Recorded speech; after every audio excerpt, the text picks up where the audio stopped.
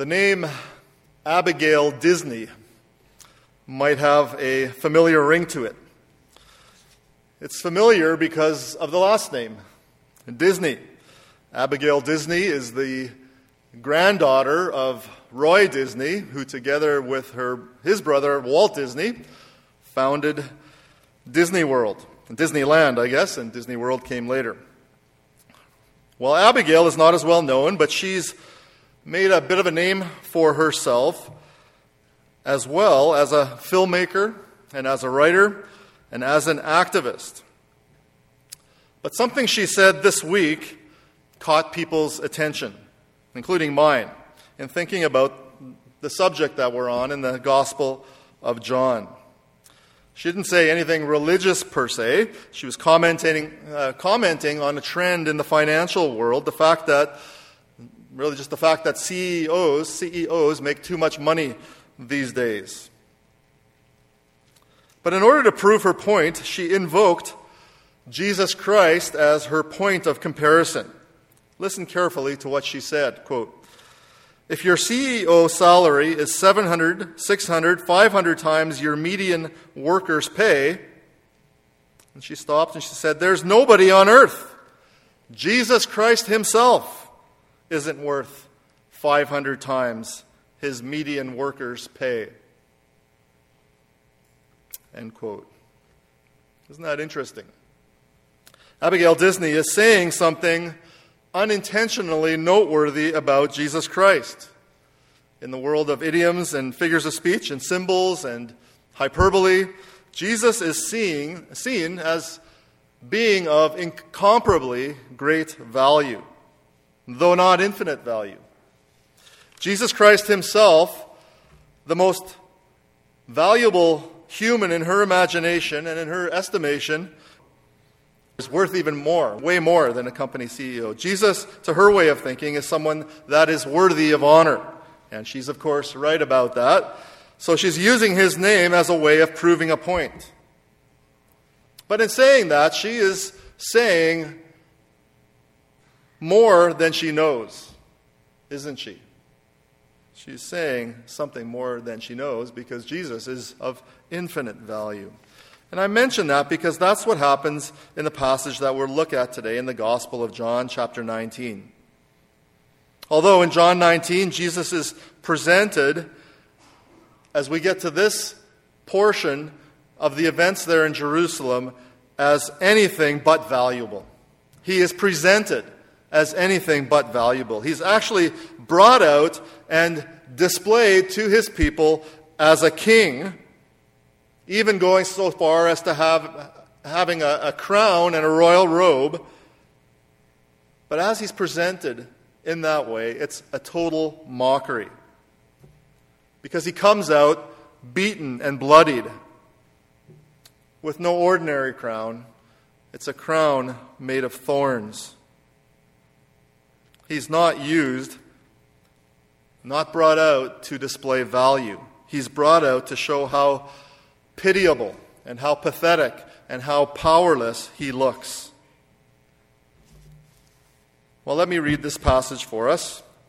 Next week, Lord willing, we are going to get to the crucifixion of Jesus. So this is the scene right before that.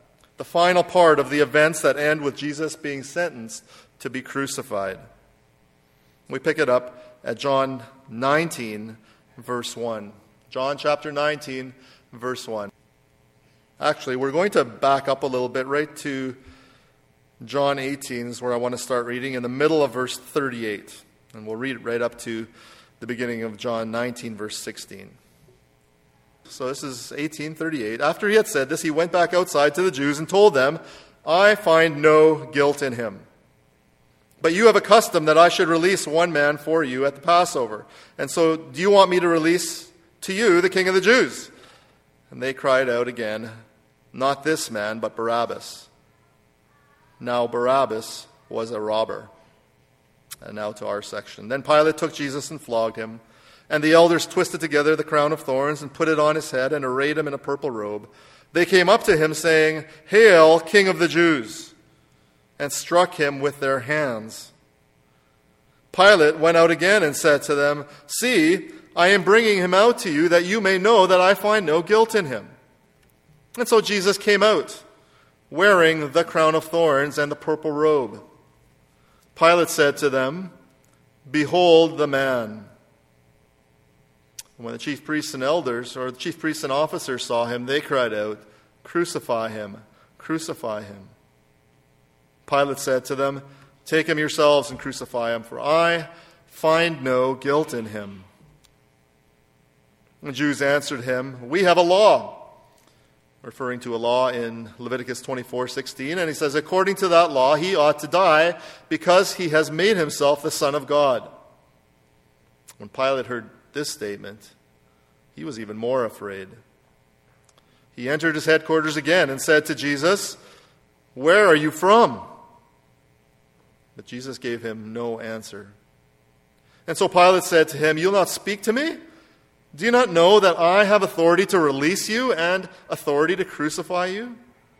And Jesus answered him, "You would have no authority over me at all unless it had been given you from above. Therefore he who delivered me over to you has the greater sin." From then on, Pilate sought to release him. But the Jews cried out, "If you release this man, you are not Caesar's friend. Everyone who makes himself a king opposes Caesar." So when Pilate heard these words, he brought Jesus out and sat down on the judgment seat at a place called the Stone Pavement, in Aramaic, Gabbatha. Now it was a day of preparation of the Passover. It was about the 6th hour. He said to the Jews, "Behold your king." And they cried out, "Away with him! Away with him! Crucify him!" Pilate said to them, "Shall I crucify your king?" The chief priests answered, "We have no king but Caesar." And so he delivered him over to be crucified. So it ends. It ends with Pilate, the Roman governor in Roman-governed Jerusalem. We were introduced to him last week. Back in chapter 18, verse 29 is the first time he's mentioned here in the Gospel of John. But we're introduced to him, and now he's delivering Jesus over to the Jews to be crucified.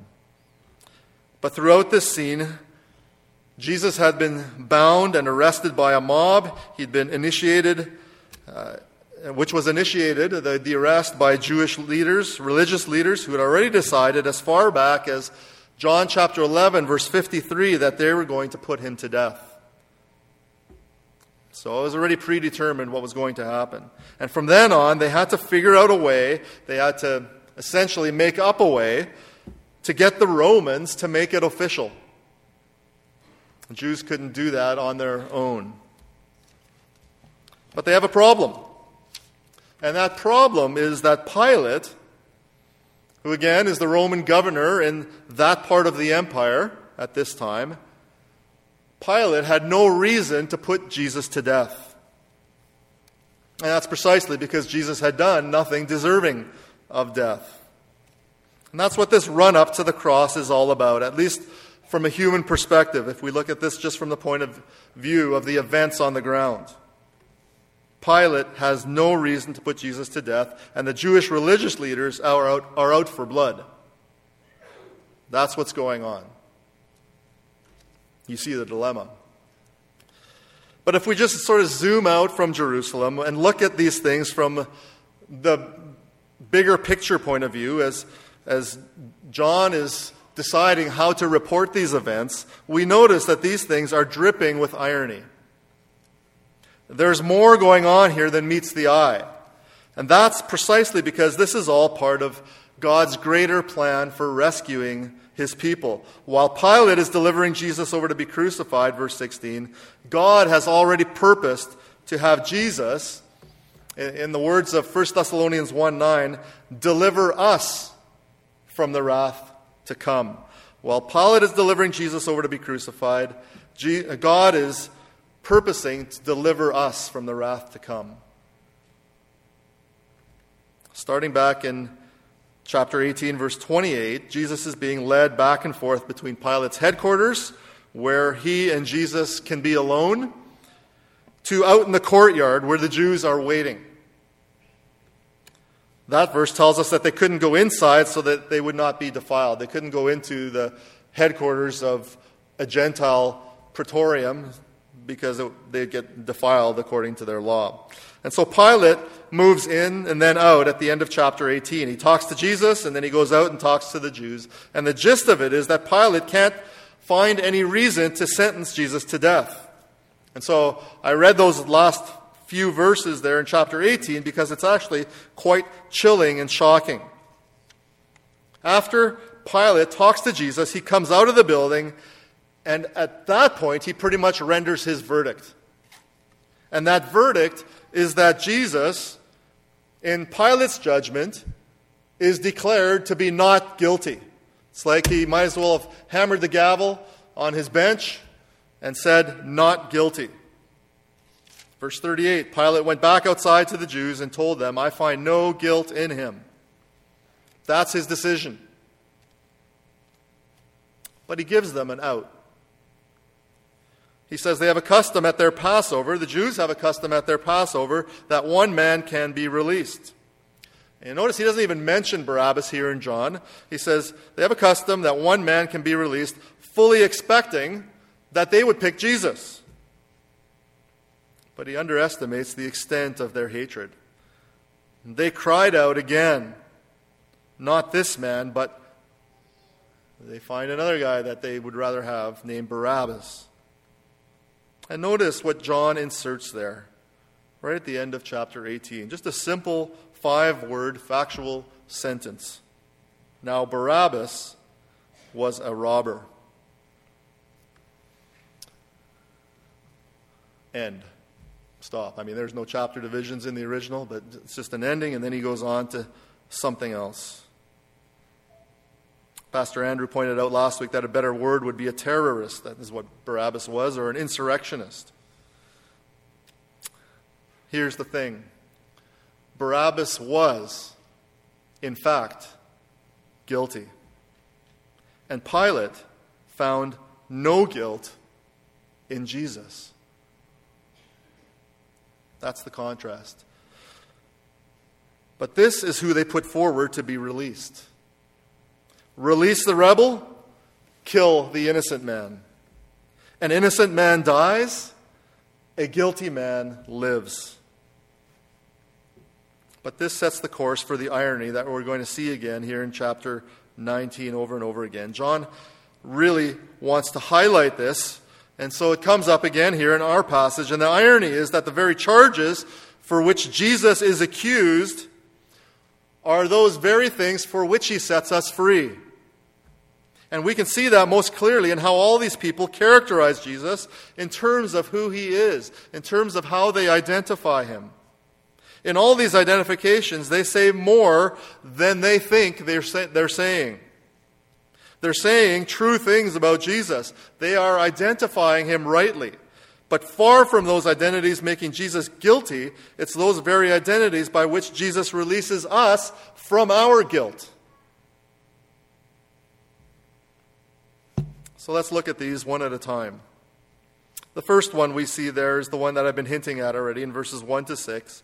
And it's in those words that Pilate has already said back in chapter 18, verse 38, I find no guilt in him. Pilate investigates Jesus, he brings him in, he interrogates him, and in his judgment, he finds him not guilty. Not guilty of what? Well, the Jews are trying to paint Jesus as someone who's trying to become a king, and someone who's trying to get Israel out from Roman rule.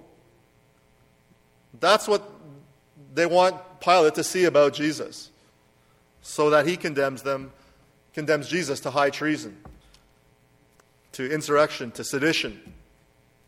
The Jews figure that charge would be enough for Rome to crucify Jesus.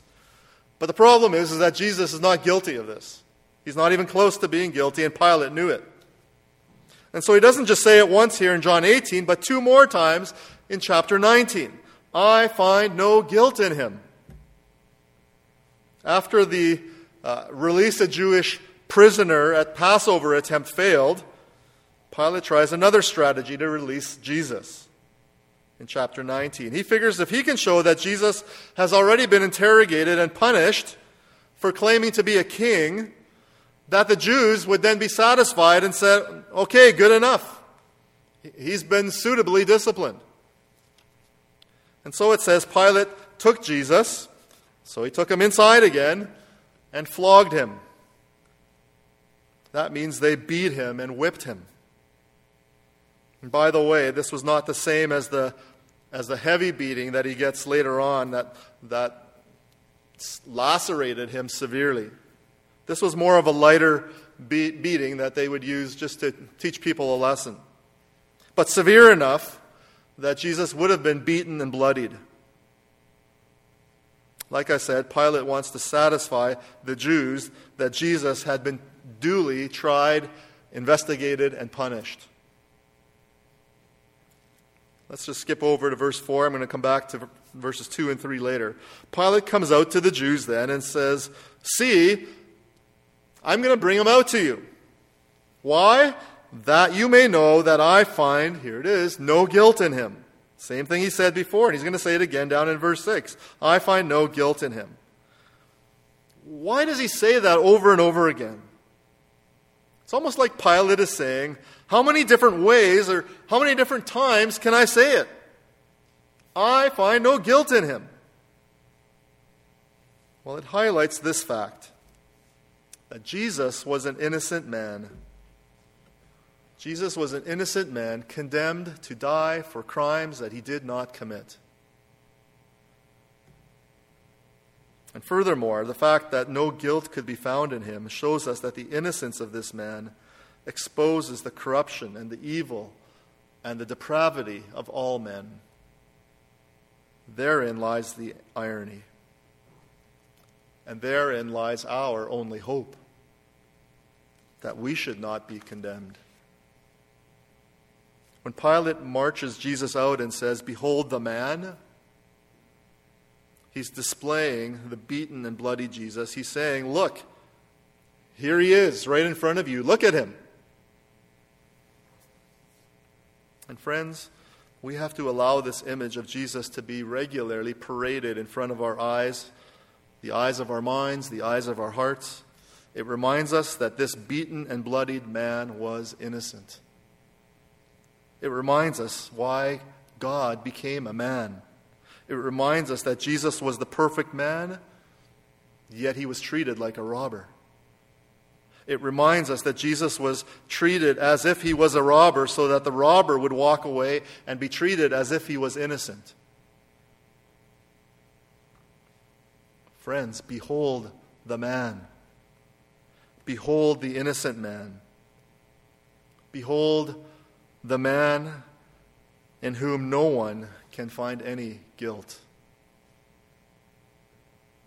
See, Pilate was saying more than he knew.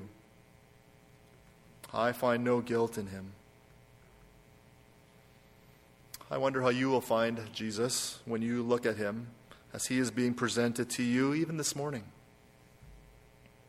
I pray that you will behold him as that innocent man, as the one who died in your place, taking upon himself the guilt and the punishment for your sins. Behold the man, Christ Jesus. The reality is that you are found guilty. I am found guilty. All of us are found guilty. Without Christ, we would all receive the penalty for our sins. You will receive the penalty for your sins without Christ. But when you behold the innocent man and when you throw yourself onto him for mercy, trusting in his perfect life and in his death in your place, you can be declared not guilty. Jesus takes the penalty for your sin, and that should lead us, as it did this morning, to worship and praise. When you behold the man, Christ Jesus, in that way, even though you are totally guilty, you can praise God that you are totally forgiven.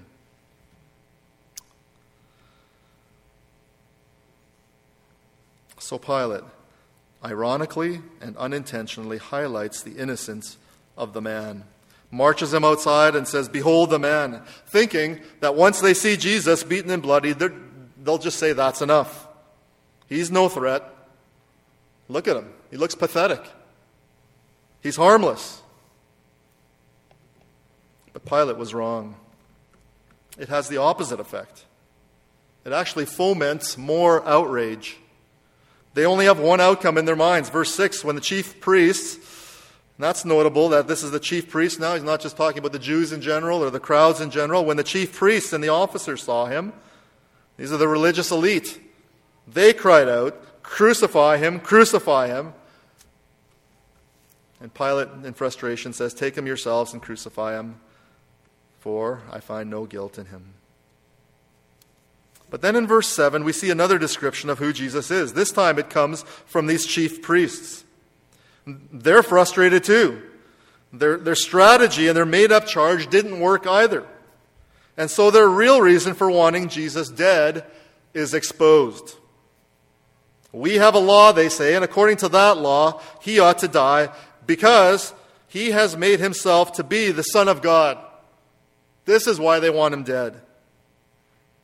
Notice that they become self-appointed judges of God's law. They become self-appointed judges of God's law in order to judge God. Another irony. The bottom line reason the Jewish religious leaders wanted to kill Jesus is that he claimed to be God. And on this, again, they're exactly right.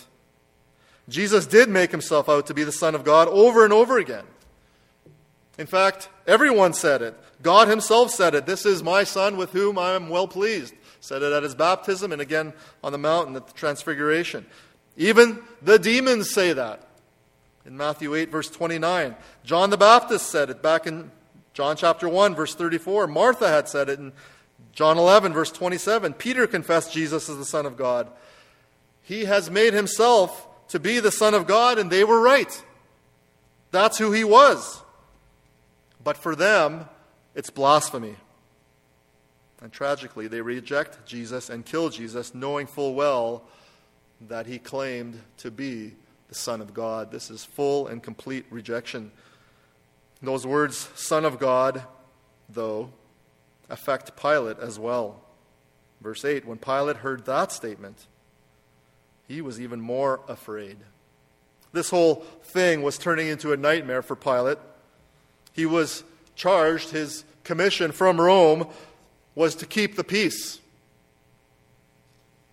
in Jerusalem. But this was escalating into a full-scale riot. And if there was a riot, it would get back to Rome and to Caesar, which would mean trouble for Pilate. The Caesar in charge at this time, Tiberius, was not known to be a nice guy. He didn't put up with a whole lot. And so Pilate was already afraid. His neck was on the line. But why did this statement make him even more afraid? Well, I believe it was those three words at the end of verse 7, Son of God. Pilate, like most Romans who worshipped a host of gods, was very superstitious. And so when they identified Jesus as the Son of God, Pilate started wondering if that might be true. Remember, he first just paraded him out as a man, behold the man, but now this came into his head. What if he is a Son of God? And if that was true, that Jesus was an offspring of a God, that God might come down to Pilate and curse him.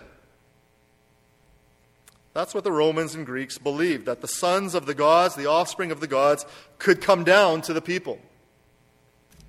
You don't have to turn there, but in Acts chapter 14, Paul and Barnabas there in Lystra heal a paraplegic man. When the crowd saw that Paul could heal people, they say this in Acts 14:11, "The gods have come down to us in the likeness of men." Barnabas they called Zeus, and Paul Hermes. That's what made Pilate even more afraid. He now had to consider the possibility that Jesus was more than just a man. And so he brings Jesus inside again and he asks him, "Where are you from?" In other words, what God do you come from? Whose son are you? Well, Jesus doesn't even answer him, which is never a good thing for the people that ask the question. Silence from God. And Pilate basically says, to Jesus, don't go mute on me now. I've got the power to let you go, or I've got the power to have you killed. Just talk to me. Help yourself out here. And then Jesus says, we're in verse 11 now, and this is the only time that Jesus talks in this whole section. He says to Pilate, you would have no authority over me, you would have no power over me at all, unless it had been given to you from above. And here's the clue that all of this, all the trials, all the mockery, all the role of the soldiers, the role of Judas, the role of the mob, the role of the high priest, the role of Pilate, they all happen only by God's decree. He is the true and real authority. He is in charge of all of this, every single part of it. It's all leading to his eternal decree that in his great love, he would send a Redeemer that would purchase his people with his blood, even while they were yet sinners. And that redemption of sinful people required not only a sinless man, it required the Son of God. It required someone who was both truly man and truly God. Someone who could represent both man and God. Someone who was the Son of God. This was Jesus. And the bloodthirsty chief priests are the very ones who, ironically and unintentionally, make that confession. What they meant for evil, God turned to good. Do you recognize Jesus as God made flesh? That's how he's presented here, right in the face of this seemingly most dreadful evil act. He is the innocent man, and he is the Son of God. Behold the Son of God. And once you behold him, worship him. Worship Christ. And if you're not a Christian, now that you have seen Jesus as the Son of God, do not reject him, like the chief priests did. Be saved from the wrath to come. Turn from idols to the living God. Worship him. Just to finish off Jesus' words to Pilate there in verse 11, he says, therefore, he who delivered me over to you has the greater sin. That's talking about the Jewish religious authorities, I think, led by Caiaphas, the high priest. Pilate isn't off the hook, but they commit the greater sin. Why? Because they know. They have the Old Testament scriptures that point to the promised Savior.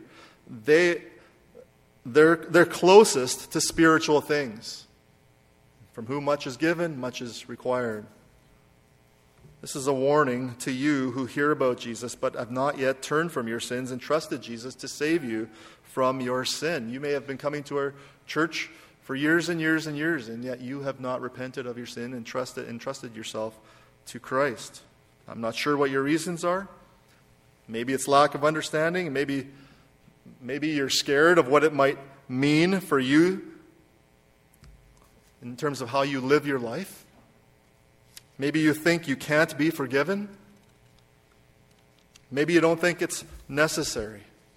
I'm not sure what your reasons are. Might be something else that I haven't mentioned that's holding you back for some reason or another. I just want to offer to talk to you about that. Love to talk to you about that. To tell you more about who Jesus is and what it means to be forgiven and what it means to be in Christ. Friend, don't turn away from Jesus. So that's what these religious leaders are going to do next. Brings us to the final point. Possibly the most terrifying words from anyone when presented with Jesus in all his glory and in all his splendor and with all the information that they need is to say, away with him. The Jews, the very people to whom Jesus came, in that way, the most privileged people. Notice they say it not even once, but twice in verse 15. Away with him. Away with him. Crucify him. Those words come in response to Pilate bringing Jesus outside again, propping him up in front of them and saying, now this time, behold your king. And that's the third way in this passage that Jesus is identified as king. Pastor Andrew talked last week in the passage about that a little bit already. But once again, Pilate is, ironically and unintentionally speaking the truth. He is saying more than he knows. We need to know, we need to behold, we need to see Jesus as our King. And more than that, we need to worship Jesus as our King. And wouldn't you know it, it's the Roman soldiers of all people that make that confession. Back in those verses we skipped over there in verse 2. The soldiers twisted together a crown of thorns and put it on his head and arrayed him in a purple robe. And then they come up to him saying, "Hail, the King of the Jews." We just used the word hail in one of our songs. Hail the matchless King. Those are words of worship. Hail the King of the Jews. And then they struck him with their hands. This is mock worship. In their minds, if this is supposed to be a king, then let's hail him as king. And let's not only do that, let's press a crown of thorns on him. I won't get into this now, but I think that has all sorts of connections to the garden as well. Remember, part of the curse was that when they work the land, there will be thorns and thistles. This is another image of Jesus ending the curse here. But they twist together a crown of thorns, and they put it on his head, and they array him in a purple robe. Let's put a robe on him. And then they proceed to humiliate him and disgrace him and beat him. And then Pilate brings him out. Verse 5 emphasizes it again, wearing the crown of thorns and the purple robe. And so the Roman soldiers pretend to worship him using, as Carson describes, barracks vulgarity. Prison vulgarity. This is how they treat criminals. But they speak more than they know. Hail, King of the Jews. They're pretending to worship the one who is the King of Kings, the one who demands our worship and deserves our worship, the one who was indeed high and exalted and lifted up, the one who is King, even in his humiliation. And then back down to verse 12, picking up where we left off. It's the Jews then who go back to Pilate. Pilate had determined again to release the Son of God, but the Jews basically threatened to tell Caesar, if you release this man, you're not Caesar's friend. Everyone who makes himself a king opposes Caesar. And it's that finally convinces Pilate to cave. In verse 13, when Pilate heard these words, he brought Jesus out and he sat himself down on the judgment seat. Skipping down to the end of verse 14, he said to the Jews, "Behold your king."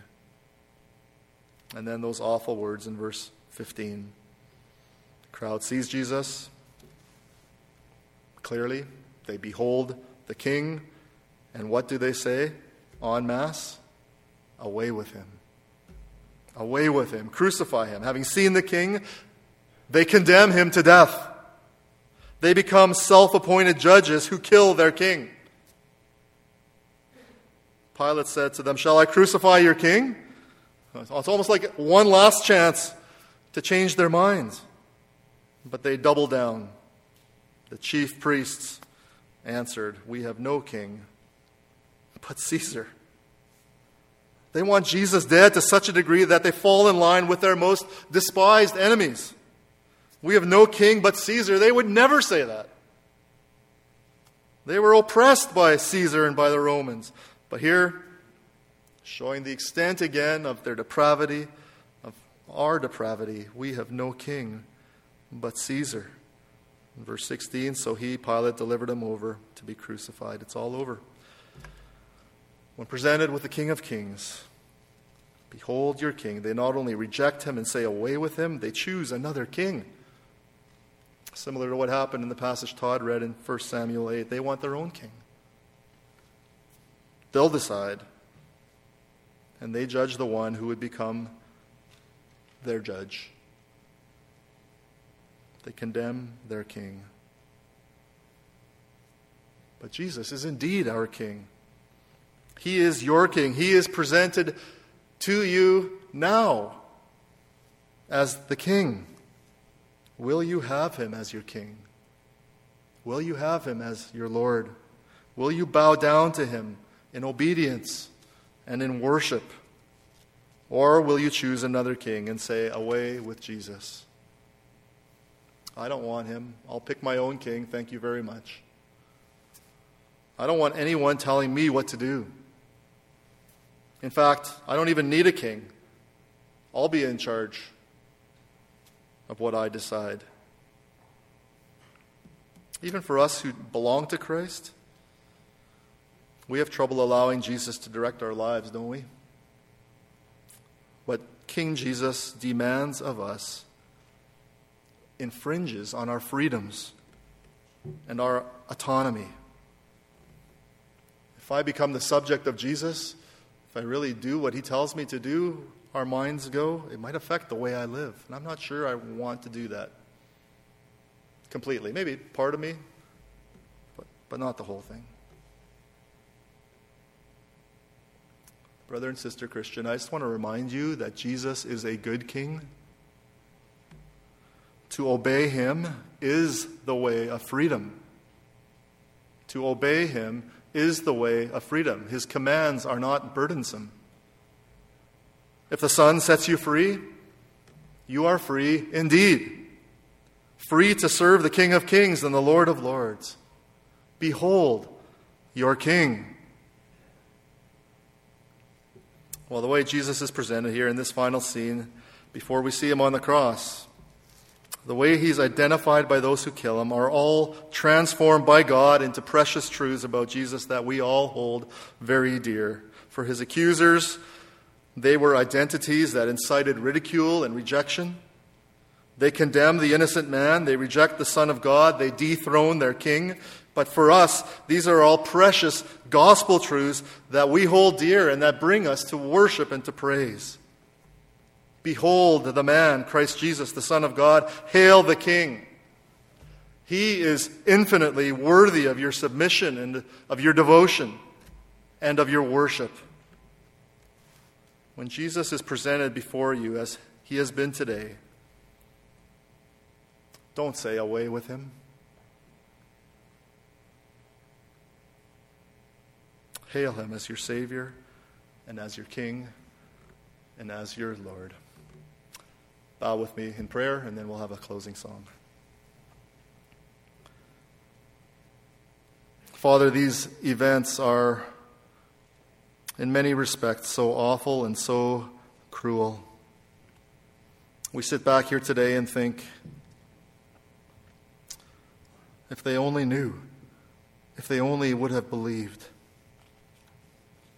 Yet in many respects, this kind of thing happens today. People still reject Christ. I pray that that cannot be said of any in this room here today.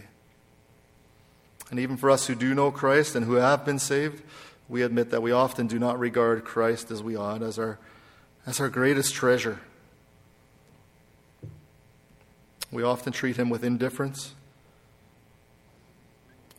We admit, see Jesus as just this historical figure who accomplished something in the past at the first Easter. But we see here that the cost was too great to regard him that way. His love was too amazing to treat him with anything less than total and complete worship. Awaken our hearts, we pray, to behold all the wonder, all the glory, and all the love of Christ. We pray these things in Jesus' name. Amen.